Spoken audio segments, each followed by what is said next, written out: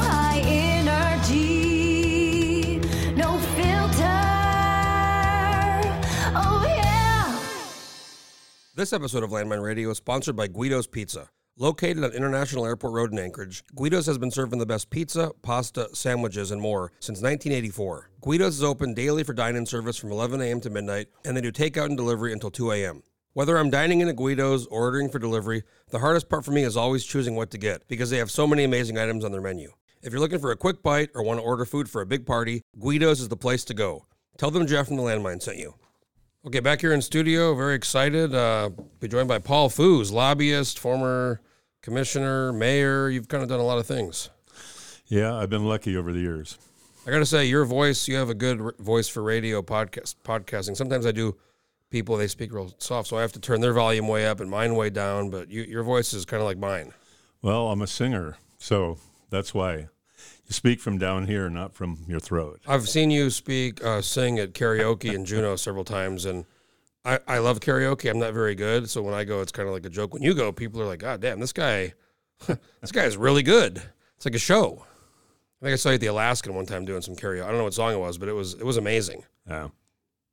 So we're going to talk about this Marine Exchange stuff, which you've been involved in for a long time. But first I want to talk a little bit about you and folks in Juneau. Probably have seen you around for a long time. You've been a lobbyist, and you were actually a commissioner a while back. So let's talk about how that came about. So I was mayor of Dutch Harbor. I got elected there because I was umpire for the slow pitch softball league. And you were mayor in Dutch Harbor, right? Yeah. What year was that? That would be 86 to 91. Okay. And they just thought I was fair. There was no Democrats or Republicans there. So I got elected to be mayor. So, during that time, we had a big joint venture fishery going on with the Russians and 14 international companies. So I kind of came to the attention of Wally Hickel. So he said, come on down here and be my Commissioner of Commerce and International Trade. That was his second term when he won in, I guess, 90, right? Yes. When he came back. Yeah. Were you surprised, and was that on your radar to be a commissioner? You were Commerce Commissioner. I was kind of surprised, but it was kind of natural for me just because of all the work we've been doing in Dutch Harbor, infrastructure development, international relations, fisheries management, political, dealing with the legislature and the governor. Had you spent a lot of time in Juneau at that point? I did as the mayor because we had to rebuild the infrastructure. It was all left over from World War II. So new docks, new electric systems, water. We're losing about 80% of our water in wood stave pipes, and these new processing plants need 120 million gallons of water a day. So we replaced the water lines, the sewer lines. I mean, we just really had to upgrade everything. What was it like working for Hickel? Because he ran his Independence Party, right? It was kind of a weird election, and that he was he was governor back in the 60s, and then he became, I guess it was Interior Secretary, and then he was kind of out for a while, and then he came back as Independence Party. Was that kind of what was it like working for him as governor then? Well, it allowed him to be completely independent, and he started his campaign 6 weeks before the election, and then got Jack Coghill to come over with him. This is when Cooper basically won in 86, and he's almost kind of like an afterthought. Most people aren't aware of this guy. And I heard a story that he became governor in 86, he won, and then that's when the really kind of crash happened, the recession up here, and he made some comment about like all bets are off. And then pretty much and then the Exxon Valdez, so pretty much his whole term, I think people were pretty clear he wasn't going to be running again. His wife didn't like it. And let's put it that way. A lot of times political, a lot of decisions get made here and there. You think you got it figured out why. But his wife just didn't like it at all. And I traveled with him to China and, spent quite a bit of time with him. And she was just not into it with Cooper? At all, Cooper. So he's actually, I was talking to Mark Hickey, who knows him. He's still alive. He's in Texas. And I'm trying to get a hold of him and maybe do because afterwards he just kind of disappeared from Alaska politics, right? Yep. So why did Hickel decide, what was the reason he decided to come back? Well, I mean, his whole focus was economic development, and he had a very global view of that, probably more than any other governor that we've had before or since. He really understood, international relations. And, while he was governor last time, he helped set up this Alaska Kai, which was a big joint operation with the businesses in Japan. And he was just very well known from that. So anyway, that's how I kind of fit into his agenda and got quite a bit of experience. When I think of him, I just, for whatever reason, think of just, we're going to do something, we're going to build something, we're going to build it. Like, fuck everybody else, we're going to do it. Now it's like so hard to do anything. Everything takes so long, and it's drawn out. Sometimes it gets like this, Kinnick Arm. I talk about this Kinnick Arm Bridge a lot, but Juneau Access Road, all these things, they're supposed to happen, they never happen. And with him, I get the sense that, like, he really wanted, the Captain Cook, though he just built the hotel after the earthquake, and he was a guy who did things. Yep. Yeah, he was. And the other thing is that, he was just completely fair. He didn't care whether you had $1 in your pocket or $10 million. He treated everybody fair. And he told all of us as commissioners, I want you to do that. So commerce, we regulate banking, all professional licensing, insurance, all of that. And the people that work for me said it's just wonderful for us to just be able to do our job without getting a call from the governor's office saying, hey, you want to fix this for my friend or do something like that.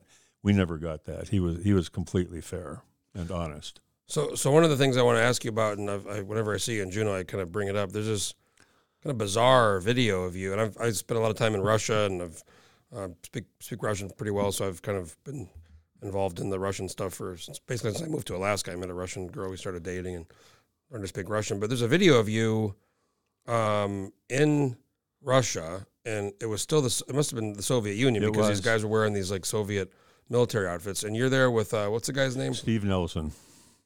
And it's some kind of meeting, and you guys start singing back in USSR by the Beatles, and it's like almost like a choir maybe, and they have their kind of guide, and they're all in their uniforms, and it's on YouTube, and I can share the link. But what was that about? Why were you over there, and why were you singing a Beatles song with these Soviet officers? Well, we kind of started these relations, and kind of like, say, we call it melting the ice curtain is what we called it rather than the Iron Curtain. But it started out with music and education exchange. So I was there for that purpose, and we went in and gave an interview at the TV station in Vladivostok. And so as we came down from giving that, here we are down there as the KGB border guard band, military band. And so we're like, hey, we're musicians too. Let's play a song together. And somebody happened to have a video camera? They did, because we were in the TV studio. They were about to record the KGB border band playing military music to go on TV. So they had everything set up. They wheeled out this 10-foot red grand piano. So, we played it, did the first take on it, and the guy who was leading the band was actually a general. You can see him on there with his baton and everything. Oh, so yeah, no, it's clear this is like a high-level officer. Yeah. So anyway, even to this day, I'll run into Russian. I mean, there were only 2 TV stations in all of Russia at that time, so it got played over and over. And I'll even meet people today say, I know who you are. I saw you on TV, And, of course, that was quite a few years ago. So was this at the time of, I know Alaska Airlines was doing those friendship flights. Was that after the Soviet Union ended, or was that before? Because I know there was the perestroika and there was some softening, up in the 80s up until, I guess, 91 when it broke up. It was before, but we had to take Russian airplanes in. And so that's why we did the first trip into Petropavlovsk, Kamchatsky. Did you go from Anchorage, or did you stop in like Nome?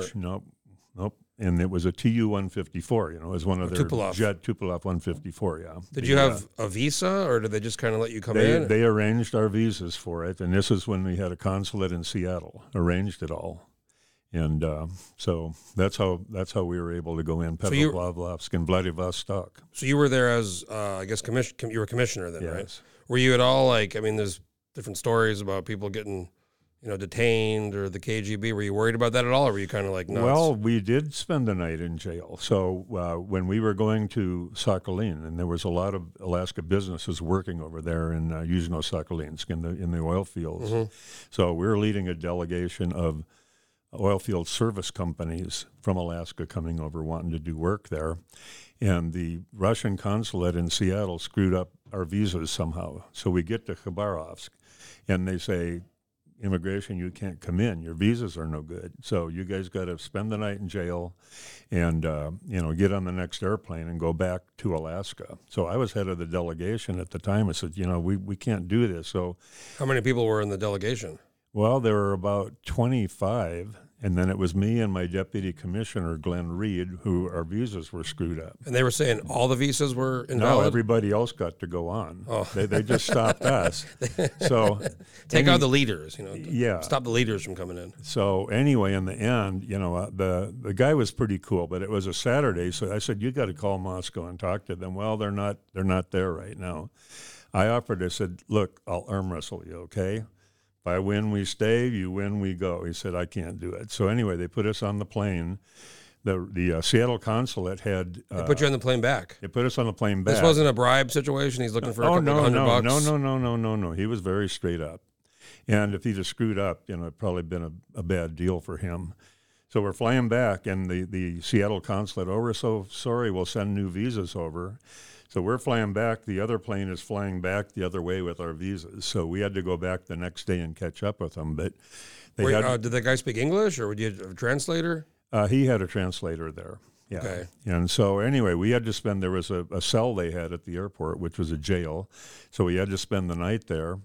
And then I got asked when we came back, wasn't this bad, spending a night in a Russian jail? I said, well, it wasn't so bad. But I said, the thing is, these guys, they took mercy on us, the guards there, and they brought us a 6-pack of Hamm's beer. Who knows how the heck they ever got Hamm's beer?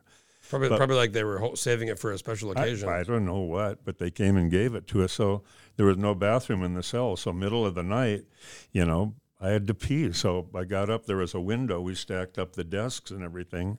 And so when I came back, I said that was the worst part of it, as I had to get up and pee out the window.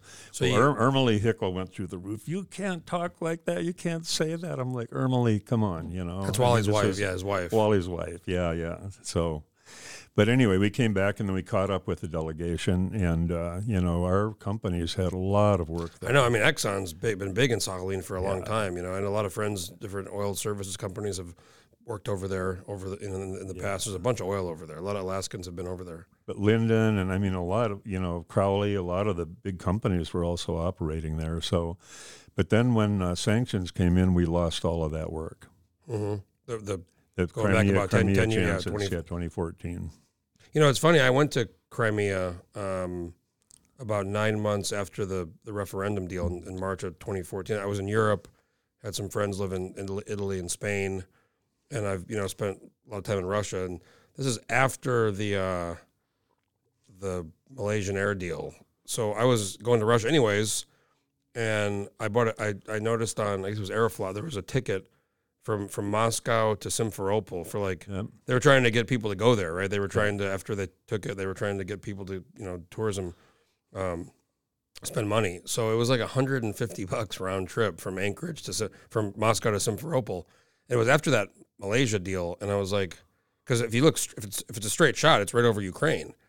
And I'm like, I wonder are we flying over Ukraine? I don't know about that one. And then, no, they said we're going, you go around. Right. But I flew in there. It was I guess December of 2014, and I spent a week in Simferopol, Sevastopol, and Yalta, all over basically. And I talked to a lot of people, and I'm not saying it was all fair and everything with the vote and how they took it, the Russians, but most people I talked to were for it because of all the situation in Donbass and the war. I mean, they didn't want that to spill over, but. One of the craziest things I saw was I went to Sevastopol, the naval base, and I met this guy, and he was a cab driver, and I said, what does it cost to kind of take me around and show me around? And he's on $50 the whole day, So nice guy, had grown up there. He was in the Navy and Russian guy, and this is right after everything went down, not even a year. So we went to the naval base, and I've got pictures, and we see these warships and these fucking Russian subs parked into these bays. I mean, legitimate Akula class attack nuclear submarine. Right. I'm like maybe 200 feet. I'm taking pictures, and I was thinking, I don't know, this is crazy. Now it's all, you can't get anywhere near there. But it was kind of wild that I was so close to these Russian, huge warships and subs. I mean, I was like, you could almost, and they were huge. These things are massive. So I went there about 5 years ago. I just went as a tourist to see because Crimea? Yeah. Oh, so you went there way after okay, so it was much After later, that, yeah. much later. But even at that, and I didn't meet with anybody in the government or any business. It just How'd you get in? Did you No, I fly flew. in? I flew into Simferopol and then from Moscow? Yeah, from Moscow. Yeah. And then, and also Balaclava. I don't know if you went there. I went there. I went there too. Yeah. That underwater tunnel for Yep. submarines and everything, pretty cool. But the people I talked to, just cab drivers, waiters, waitresses, everybody, to a single person said, "We are Russian. We are not Ukraine." That was my experience. I mean, with a few, there was a few. I met some people in Sevastopol, and I went out, and then they actually were really nice, and went back to their house and kind of had some drinking and eating, and they had a few Tatar friends, and they weren't as on board with it, except they didn't want a war. And right over I actually met several people who came from Donetsk to Crimea, and they were basically given if they wanted a passport, they were given a passport, but they left to avoid. One of the crazy things I remember is we landed, and it used to be Ukraine, so there was a whole customs section, and those little customs. What would you call them? Those stations, those kiosks where you have the officer and all the security. So they had all those there still, but they were all just pushed to the side. They were literally pushed to the side of the room, and you just kind of walked on. And then the other funny thing when I was there was the menus. You'd go to restaurants, and a lot of the menus, instead of having a brand new menu, they would just have they crossed out with like a sticker the price in grivny, and they would just write in the price in rubles. Right. So it was a bit of a transitional thing, but I don't think they needed to fix. I'm not saying you could talk about whether it was right or wrong to take it, but I don't think they needed to fix the election. I'm sure it would have passed overwhelmingly without anybody trying to sway it, the Russians. So a lot of it, people talk about the military there, that it was really cultural. And so when the Russians controlled Ukraine, they really suppressed Ukrainian language, Ukrainian films and stories and everything. Well, then when the Ukrainians became independent, they, with a vengeance, came back the other way. So they forced the children to learn Ukrainian, not Russian. You couldn't watch a Russian film or read a Russian book. They put a clamp on it. They went after the church. They attacked the Russian Orthodox Church and switched it over. So a lot of this was a reaction to what they were doing culturally, not even so much militarily. So once they started to say, hey, this is, we're Russian, we at least want equal status for us in Donbass and Luhansk, that's when they started to come in and start to attack them militarily. Well, what I know, and I've spent a lot of time in Ukraine as well, and I've spent time in eastern Ukraine, in Lvov and Chernovtsi, and I've spent time in western Ukraine, Lvov and Chernovtsi, and I've spent time in eastern Ukraine, and also in Kiev. And when you go to the west, have you been to western Ukraine? I did not. It feels a lot different. It does not feel like eastern Ukraine or even Kiev. It feels like a different place. The language is different. They much more speak Ukrainian. When you go to eastern Ukraine, it feels more like Russia.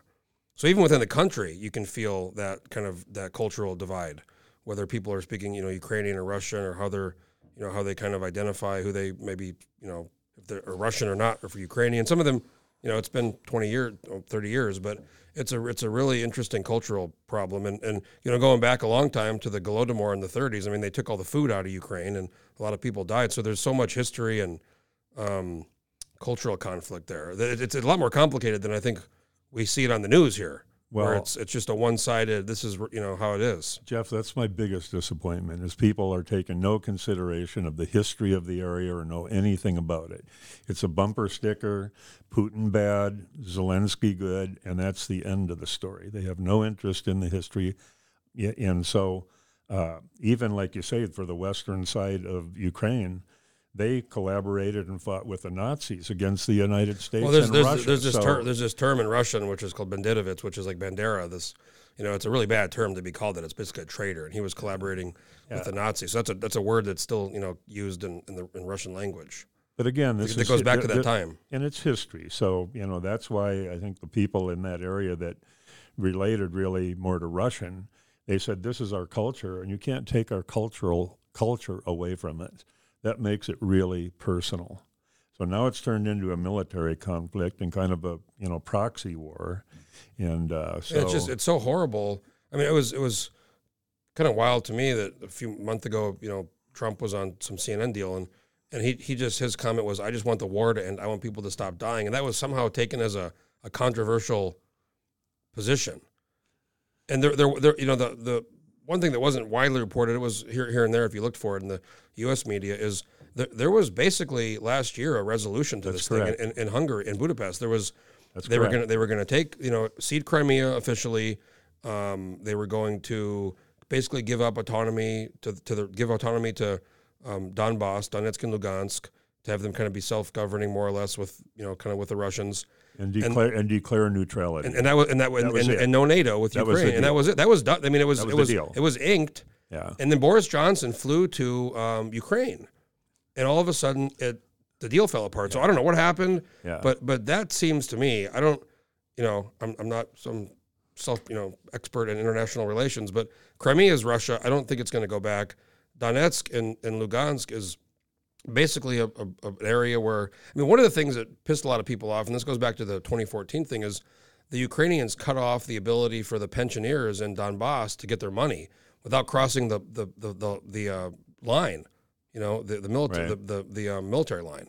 So people couldn't get their pensions. That upset people. They at one point turned off the water to Crimea. So it's a very complicated. It's not one-sided, necessarily. But you never get that story. When you hear the news at night, you go to any one of these stations, they don't give you any of that background. So that's a disappointment. And, because of it, it's had quite a bit of an effect on us, especially the sanctions. So, our oil field companies lost their work there. Because of counter sanctions, our fishermen, we lost about $14 million a year of selling salmon caviar to Russia. And now they've stopped all the Arctic work, the Arctic Council, the Arctic Economic Council, and all of those, even though we had nothing to do with the war. And by our charter and by our practice, we don't get involved in national security and military. We're about environmental protection, joint fisheries management, response to melting permafrost, none of this. So all of that has been stopped. So even there's been for a long time, these joint task force, but these groups on the whaling and the polar bears and all of that's all been stopped. That's all been stopped, and climate change research and everything like that. So anyway, so the position that I've been taking with our State Department, and even on the Russian side, I deal pretty regularly with the Arctic ambassador for Russia, Korchunov, is to say, look, we can't comment on military or national security issues, but what we want is any negotiated settlement, and there will be a negotiated settlement, a mini Yalta or whatever it is. This will eventually be settled one way or another. We want a clause in that settlement to say we can immediately restart our Arctic cooperation.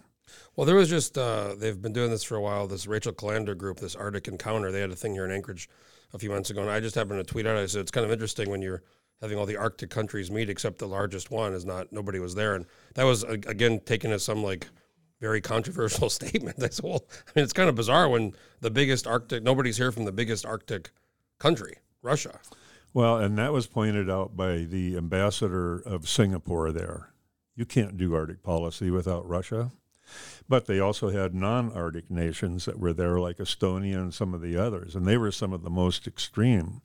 I talked to their ambassador and said, look, we've got these other issues. We want to work together. Oh, we can't work with them on anything. I said, but we're protecting the environment. We're working together, people to people. Oh, no, we can't do that. We have to take a hard line, And so, I was actually in Estonia last year on March of 2022. So right after this invasion went down, and I'd spent time in the past in Latvia, and I don't necessarily blame a lot of them. They were kind of occupied by the Germans and then the Soviets, and I understand they have reasons to not like that in the history. But it's a lot of people I talked to over there. It was a not everybody, but for many people I met, it was a kind of visceral hatred, and it was it's really it makes you worry. Like what's gonna it takes one event or one thing to happen to kick off something really scary, for Europe, which could easily spread to the whole world.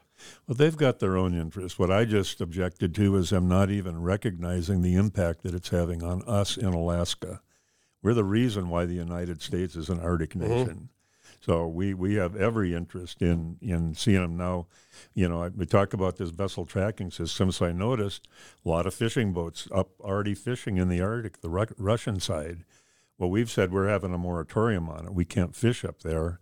So we need to be working together with them. These are transboundary fisheries, and we need joint research, joint management, in the Arctic to make sure we don't go up there and screw something up. But So all of that has been stopped as well. I've been to this Marine Exchange in June. I did a podcast, I guess I looked it up 4 years ago with, was Ed, what was the guy's name? Ed Page. Ed Page. So there's a big, downtown, there's a room, and it's a big screen, and it's like a command center. So talk about this Marine Exchange and what they're doing. So every international vessel is required by the International Maritime Organization to send out a signal where it is. It's like airplanes. It's like capstone for airplanes.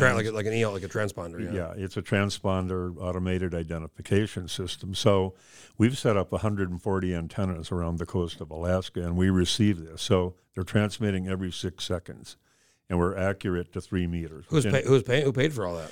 Well, the federal government pays for part of it because the Coast Guard, we're marine domain awareness for them. We got a contract with the Coast Guard, and every bit of data that comes into us goes to the Coast Guard as well. State of Alaska appropriated $1.2 million. The rest is paid for by the marine industry because they all sign up. They want to know where their ships are. Oh, like a user fee. Yeah, they want to know. Yeah, sure. Yeah, the barge operator wants to be able to tell the guys in Kwethluk when the fuel barge is coming in. And, if the ship has some mechanical problems or something, they want to know. They want to know where it is, where the next nearest vessel is. So this is a little different, but it's military. But last month, pretty wild. There was that I think Russian-Chinese flotilla that got pretty close to us, and I don't it's some saber rattling, and I don't know what could that mean? There's I think 11 large military ships. They're in international waters. Our ships do that all the time around the world. The other thing we do is we fly right over to their coastline, and then our planes turn back, their planes come out. We do the same thing. It seems like it's a big deal. We had in international airspace a plane. Well, when it happened, a friend of mine said, "Oh my gosh!" And I said, well, I explained the bomber. I said this happens all the time with this is going back decades. So it's something that we're used to. I said nobody really is like scared here, but I don't remember the last time there was a big naval. And it was international waters. They didn't come into our waters. But, you hear Senator Sullivan talking about it a lot. He referenced it yesterday at the Alaska Oil and Gas Association conference. And,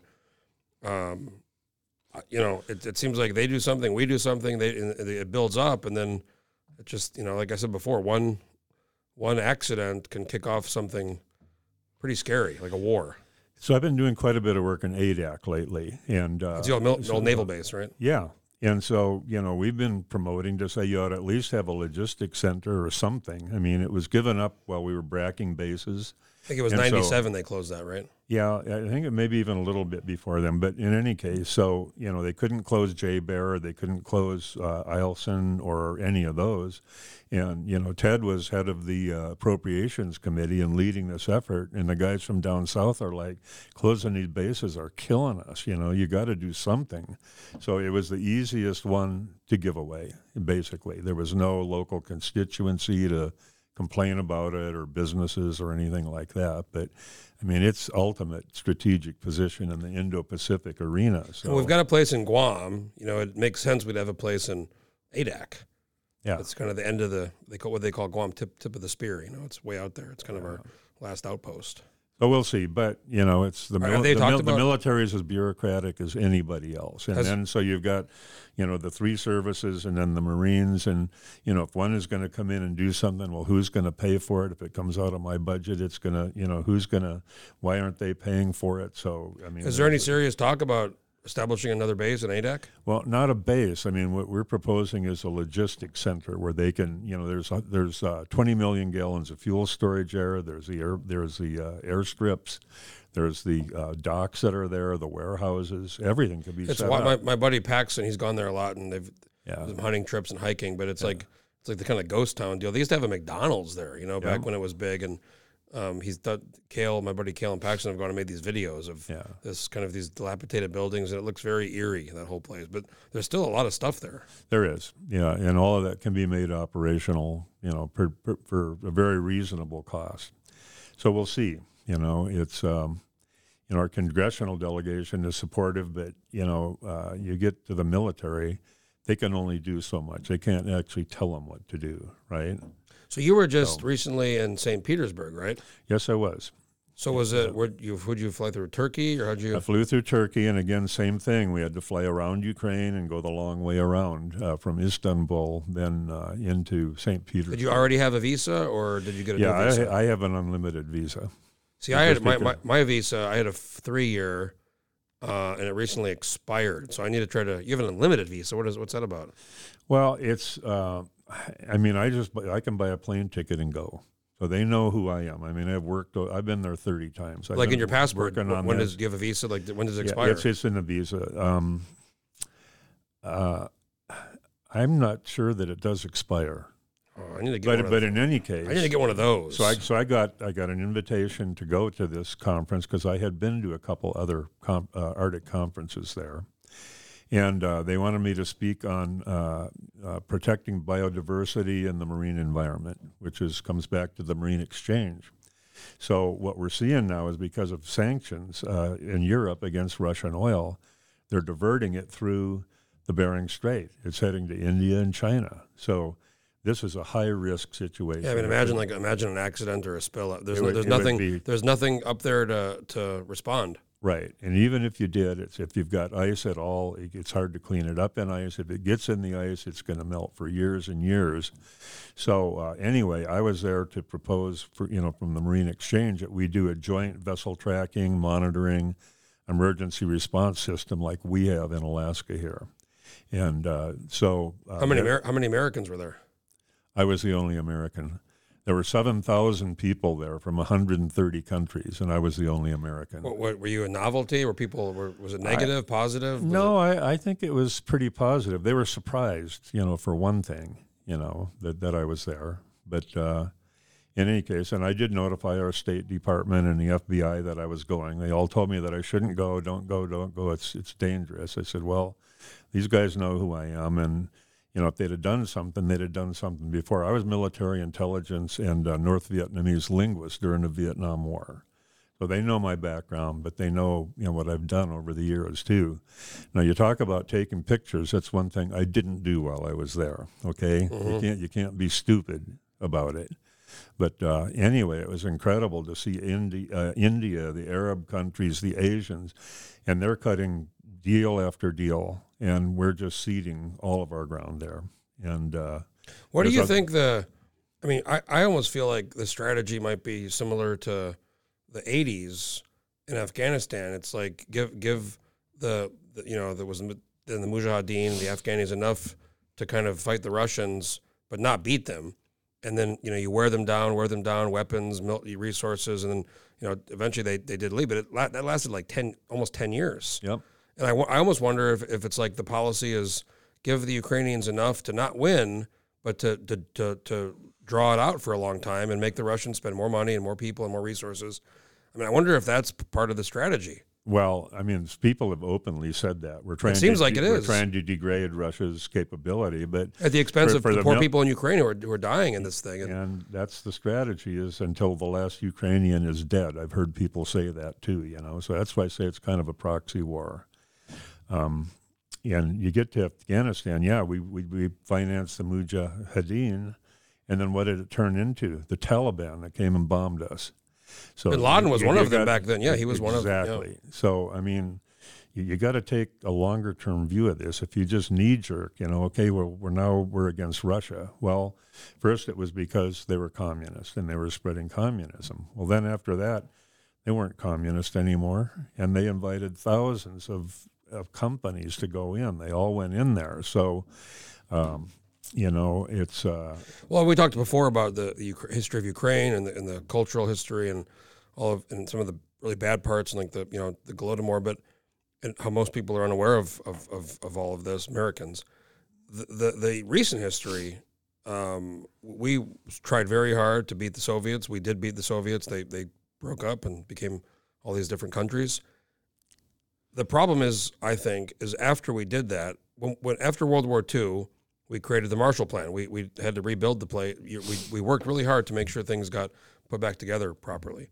When the Soviet Union collapsed, we kind of said, well, great, good luck, have fun, let it roll. And Russia became extremely corrupt and lawless in the 90s. And if you've been over, talk to any Russian who was around back then, they'll tell you, unless they were one of the oligarchs who made the money, which is very, very few, it was, lines, shortages of food, cold, hot water, all these things were happening all over the country. And I think there was an opportunity for the West and for us to help rebuild, transition Russia. We didn't. NATO there was an agreement back in the 90s that NATO wasn't going to go expand. That was a Budapest agreement. And it's expanded, It's added, a dozen countries. And then Putin came around because everything was so fucking bad. It was so screwed up under Yeltsin and the lawlessness and the killings and this theft and all of this stuff was going on. That's what created the conditions to let Putin rise. But Jeff, so all those countries. I'm not saying I'm not saying we're totally to blame, but it's complicated. I'm not either. I'm just when you look at it. So a lot of those countries, 12 of them did. They joined NATO and all of that, but Russia didn't do anything about it. What they said was, and this is what William Burns, our current CIA director, said over and over: you try going into Ukraine, and that is a red line that you will cross, and you will start a war. He openly said that. And then we did. That started with George Bush, 2008, joined NATO, and there's the Volgograd Gap that is a line into Russia, and it's I always try to, when I say these things, don't confuse it as I'm saying we're at fault or we're bad, but I'm not saying that. But if the Russians or the Chinese or somebody started putting, and there's already talk about that in Cuba now or in Mexico, we would have a big thing to say about that. So for them, this is their equivalent of the Cuban Missile Crisis. Mm-hmm. And I'm old enough. I remember we were learning to get under our desks at school and everything like that. But that is their equivalent of it, right on their border. And they made it very clear that was the case. So, again, I'm coming out of the Vietnam War, which is a totally manufactured war, fake Gulf of Tonkin incident, and, we made up that war. They were no threat to us. They're a bunch of rice farmers. I went there a few years back. They're surprised to see a big white guy speaking Vietnamese, but they didn't. They said, "Geez, you guys weren't even here." I said, "Do you feel bad about us?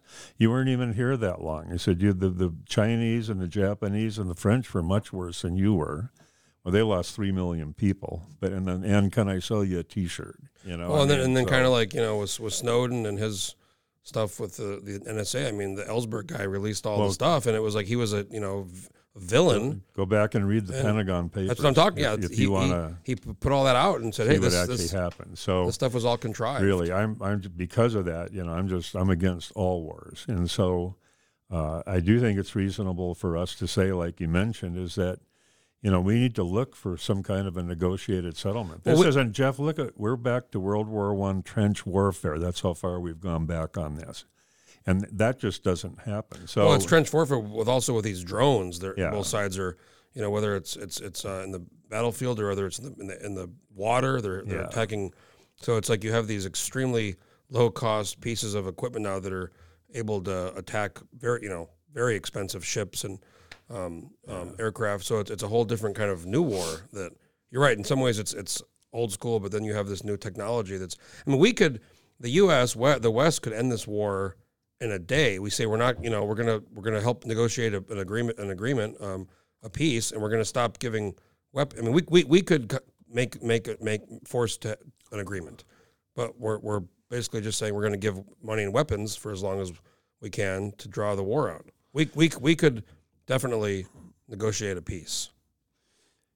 We could, and I just wonder about the strategy. Well, we're trying to degrade Russian military capability. Well, it's all their ground forces and everything.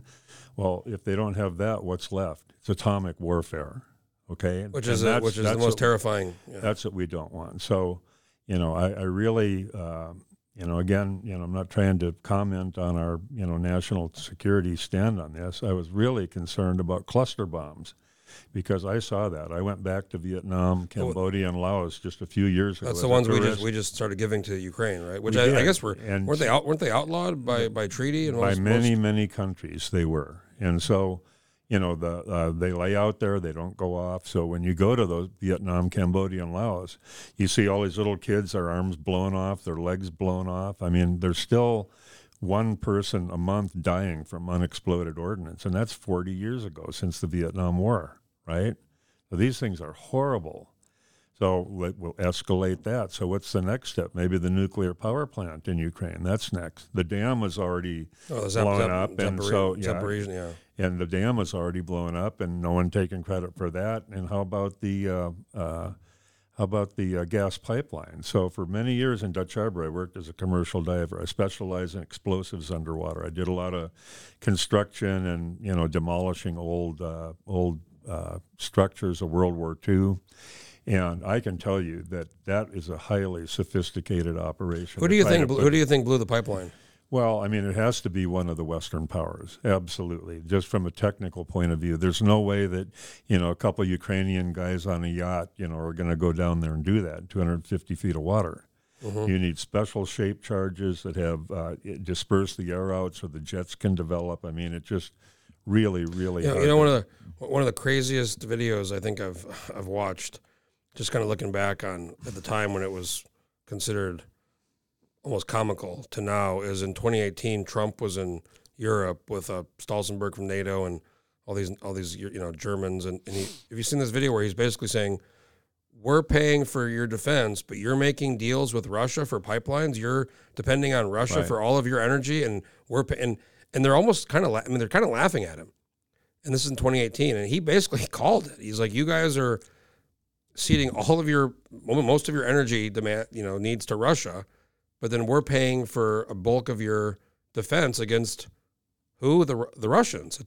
It's so kind of wild watching that now. After all this. So then we put the sanctions on Russian oil and gas, right?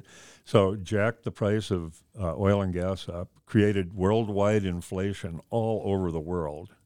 And so raised the price of oil. So Putin was actually making more money than he was before. Yeah. And who couldn't figure that out, right? I mean, that's just obvious. And we did too. We saw that that's how we get the big dividend last year was because of the price of oil going up. That's exactly right. So, but people are going to get India, China, Japan, they're going to get this. Energy is the central organizing principle of modern civilization. Ever since we learned to control fire, we'd be out there picking out fruit. You couldn't live very much on the blueberries up here, okay?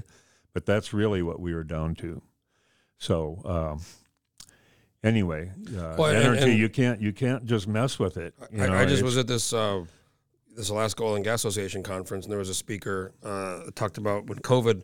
I think pre-COVID we were global demand, global consumption was 100 million barrels a day, and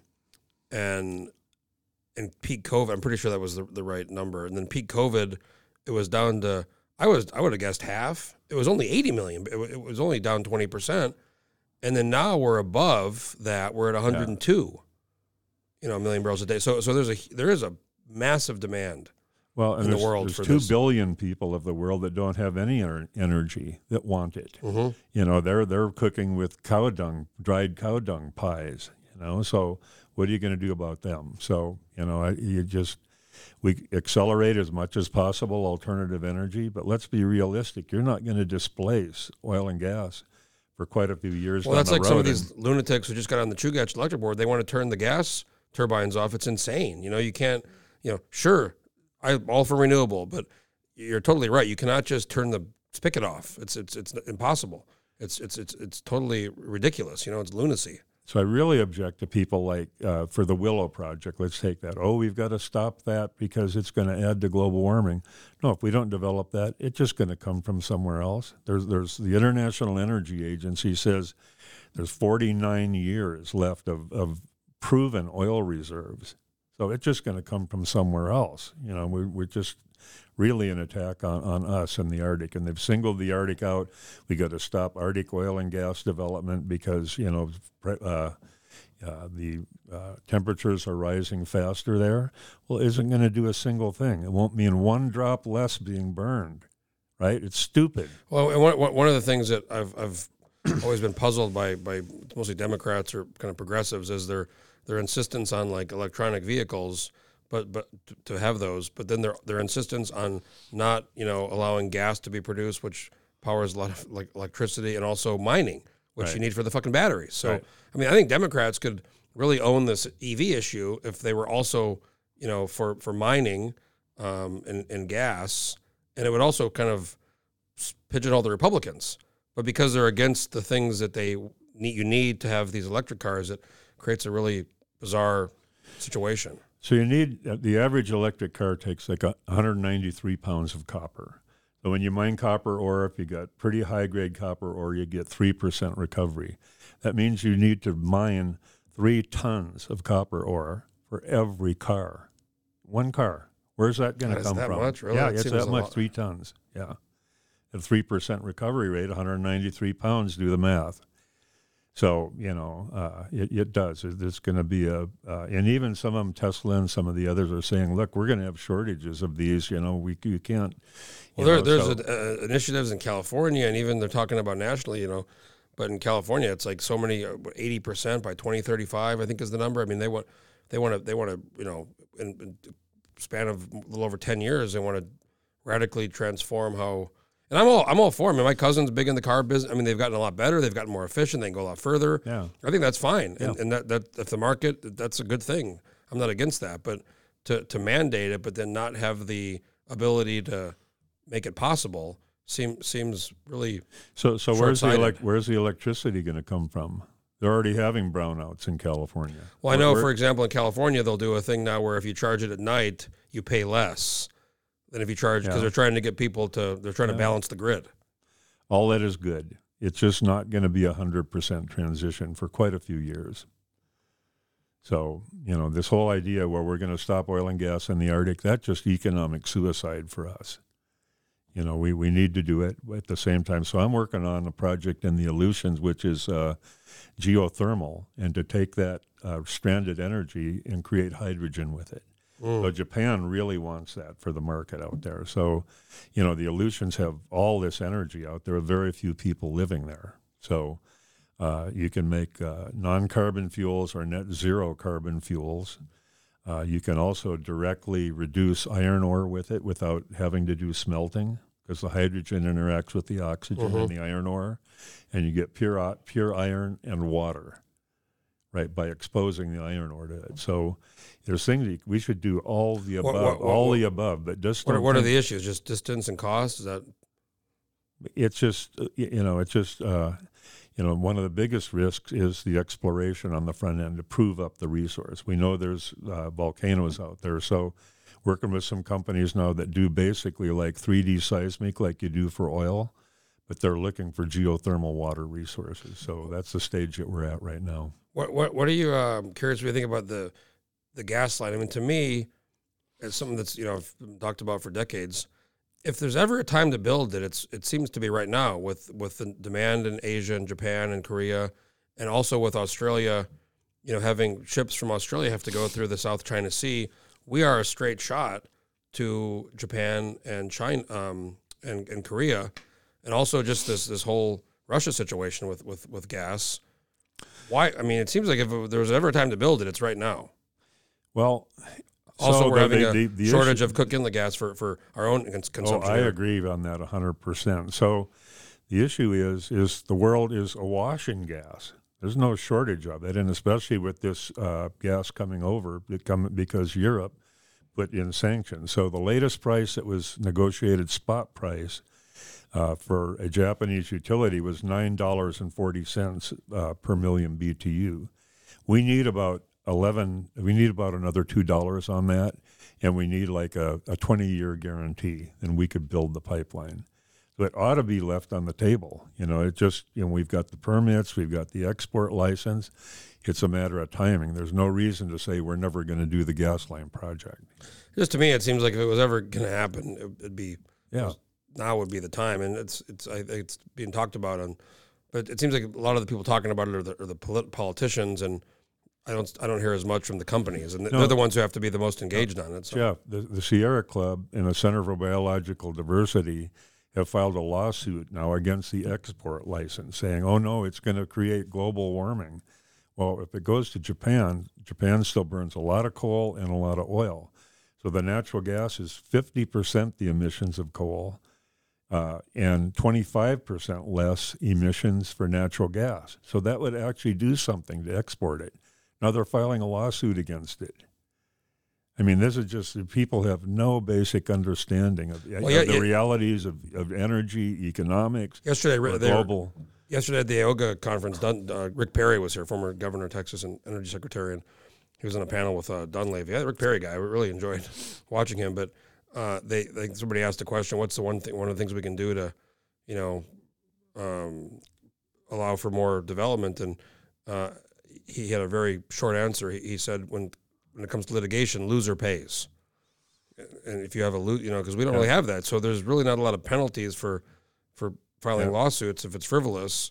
And I think that would be a great, I think he said Texas did that a long time ago. They had a loser pays law passed, and he said the lawsuits went way down. So here's another thing that's really a good idea. A lot of times it doesn't get to that. So what they do, and is that if you've got willing and cooperative bureaucracy like we have at EPA or Bureau of Land Management and Interior, they settle. It's sue and settle. So I'll bring the lawsuit, and then it's wink, wink, nod, nod. Okay, I'll write this settlement. It's worse than anything that would come out of the court, right? And the people that are affected by it have no say in it. There's no accountability. There's nothing. This is a major scam, sue and settle. One of the things they did when they finally got the pipeline taps approved is they one of the provisions in the law was no more litigation. Right. They said, fuck it, that's it. This is it. No more litigation. And that baby got built. And even back then, it was one vote. It was Spiro Agnew. It was close, but still, it was no more lawsuits. They stopped it. Yeah. And they knew they had to build it, and that was part of it. And that's not like, so this is not like an unprecedented thing where we say, look, we're going to do all the things we have to do to. Even Willow's. There's another lawsuit right now with Willow. It's approved, but there's still another lawsuit that's out there. That hopefully will be thrown out or resolved pretty soon. But it's just, you're right, it's just fucking nonstop. It is, and it's very few people that live here. Yeah, and they don't live here. The sue and settle, they could do that. Take that. Well, we've just agreed to a settlement. We both signed it, and now that's the law. It doesn't even go to court. That's the worst possible, and this is an intentional strategy to do this. Well, I unfortunately I wish I had a more optimistic. I look around at what's happening in Anchorage here with the homelessness. It gets worse, and we can't build a bridge, and we can't build anything, and I hope things get better. But I just looking forward. I don't have a super optimistic outlook on our state. I mean, do you? Am I wrong there? Well, I tell you one thing though. Lisa Murkowski, that she did was really good. She got some in the energy bill. She got in some things that are going to expedite the permitting. And so that really helped out. And Sullivan has also been on this. So they did put some provisions in there. And the reason they got it was because of Manchin. Manchin was the one that brought the votes across. Now, they came and double-crossed him back on that pipeline, in his area. Mm-hmm. But he brought a lawsuit, and they won that. So that at least that pipeline's going through. And it was already 90% built. They sued over the last 10%. So anyway, he helped us out quite a bit. I got to meet him when he was here. What a gentleman! What a great guy! I actually was able to do a little brief interview with him and Lisa Murkowski on the podcast at I guess it was a year ago. What was that conference? They were here for maybe that Arctic Encounter deal. And anyways, he was just he was so nice. I mentioned the West Virginia, and I mentioned the kind of moonshine, and he told me if I ever get to D.C., he's got a friend who I guess makes moonshine. He was telling me the story, and just a very, very pleasant, professional, collegial guy to talk to. I told him, I said, you remind me of a Chinese guy. He said, what are you talking about? I said, you remember the single guy who was standing in front of that row of tanks? Oh, in Tiananmen Square. Tank guy in Tiananmen Square, yeah, tank man. I said, that was you. He said, all right, I'll take it. standing up to the because him and it's really interesting how there's 100 people in the Senate. It's basically him and Murkowski, a few other, maybe Sinema. There's not that many that are kind of can kind of go either way. So many are just dug into the one either side, and that's actually ends up being powerful because you saw this whole infrastructure bill and how they were able to get a few of them together. And I think I talked to her on the podcast about it, how there was, I think, 8 or 10 of them. They'd meet in different people's places and they'd kind of iron it out, and they were willing to, negotiate and compromise, and something came out of it. Yeah, and there were some good things there, so that's going to help. I'm still pretty concerned about the fucking inflation. I mean, we went from spending $3 trillion a year with COVID to $5 trillion, just so much. So it used to be the billions was a lot. Now it's everything's in trillions. Yeah. Yep. Well, somebody's going to pay for that. Our kids, I guess, down the road. It's just, even the indexing, how they talk about with the CPI and everything with inflation, they try to say it's not that high. I mean, you go buy anything. They aren't fooling anybody. Especially the basics. You go buy food, you buy fuel, you go out. I don't know if you've noticed at a restaurant now, all the prices are up 25% at least. I just went to food. I just went to get. I was before the podcast. I was driving. I was a little hungry. I said I like to go to IHOP for whatever reason. I enjoy going to IHOP and having some food there. And I sit down. I read when I go there, and I sit down. And I get an omelet and a coffee. $22. Right. That's $5 over what it used to be. I mean, that should not be $22 for, So you see it everywhere in gas and food and all this. And when they try to kind of fool people and say, oh, it's, I remember Biden a few months ago, he said inflation has gone down.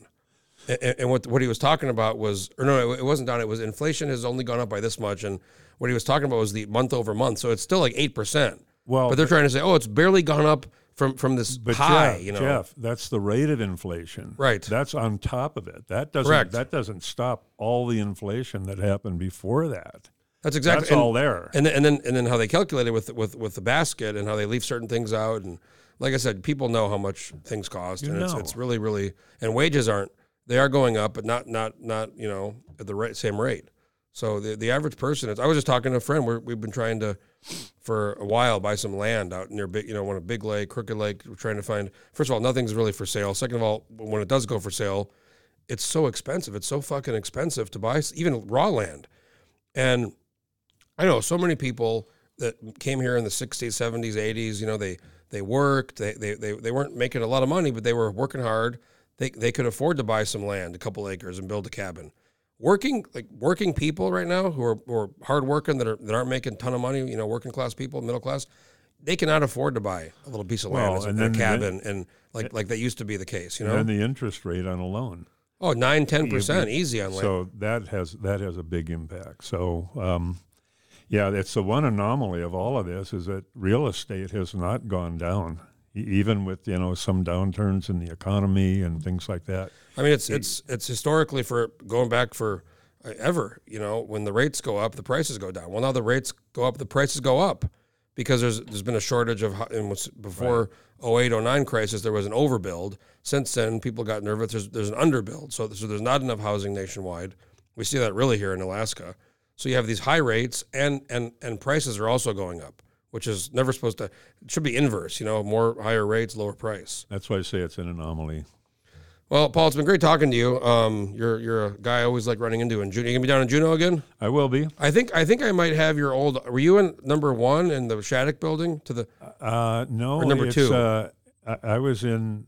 Yeah, I was in number 1. So if you go in and you walk in, you're to the right. First to the right. Okay, so I'm the first to the left. I've been there for a couple of years. Okay, yeah. So I don't know who was there before, but it's a nice little building over there. I like that place. Yeah. You were there for quite a while. Quite a few years. Yep. So you're going to be back down? I will be back down. Yep. See you at the bowling and of course, the karaoke. Yeah. And if the folks are listening, if you're ever in Juneau and you see Paul and there's a karaoke night, go watch it because it's something to watch. It's really you're really good. You're kind of a showman. And I'll share the link to you with the Soviet choir, Army choir, singing the KGB marching band, singing the back in USSR by the Beatles. I mean, I can't believe they were you could tell they were maybe a little bit nervous, and then all of a sudden they got real into it. Oh, yeah, it was great. Well, Paul Fuhs, former commissioner, commerce commissioner, former mayor, lobbyist. kind of a jack of all trades. Been great talking to you. Thanks, Jeff. All right, we'll have you on again sometime. Folks, if you have an idea for a podcast or want to do a podcast, get a hold of me and stay tuned for the next one.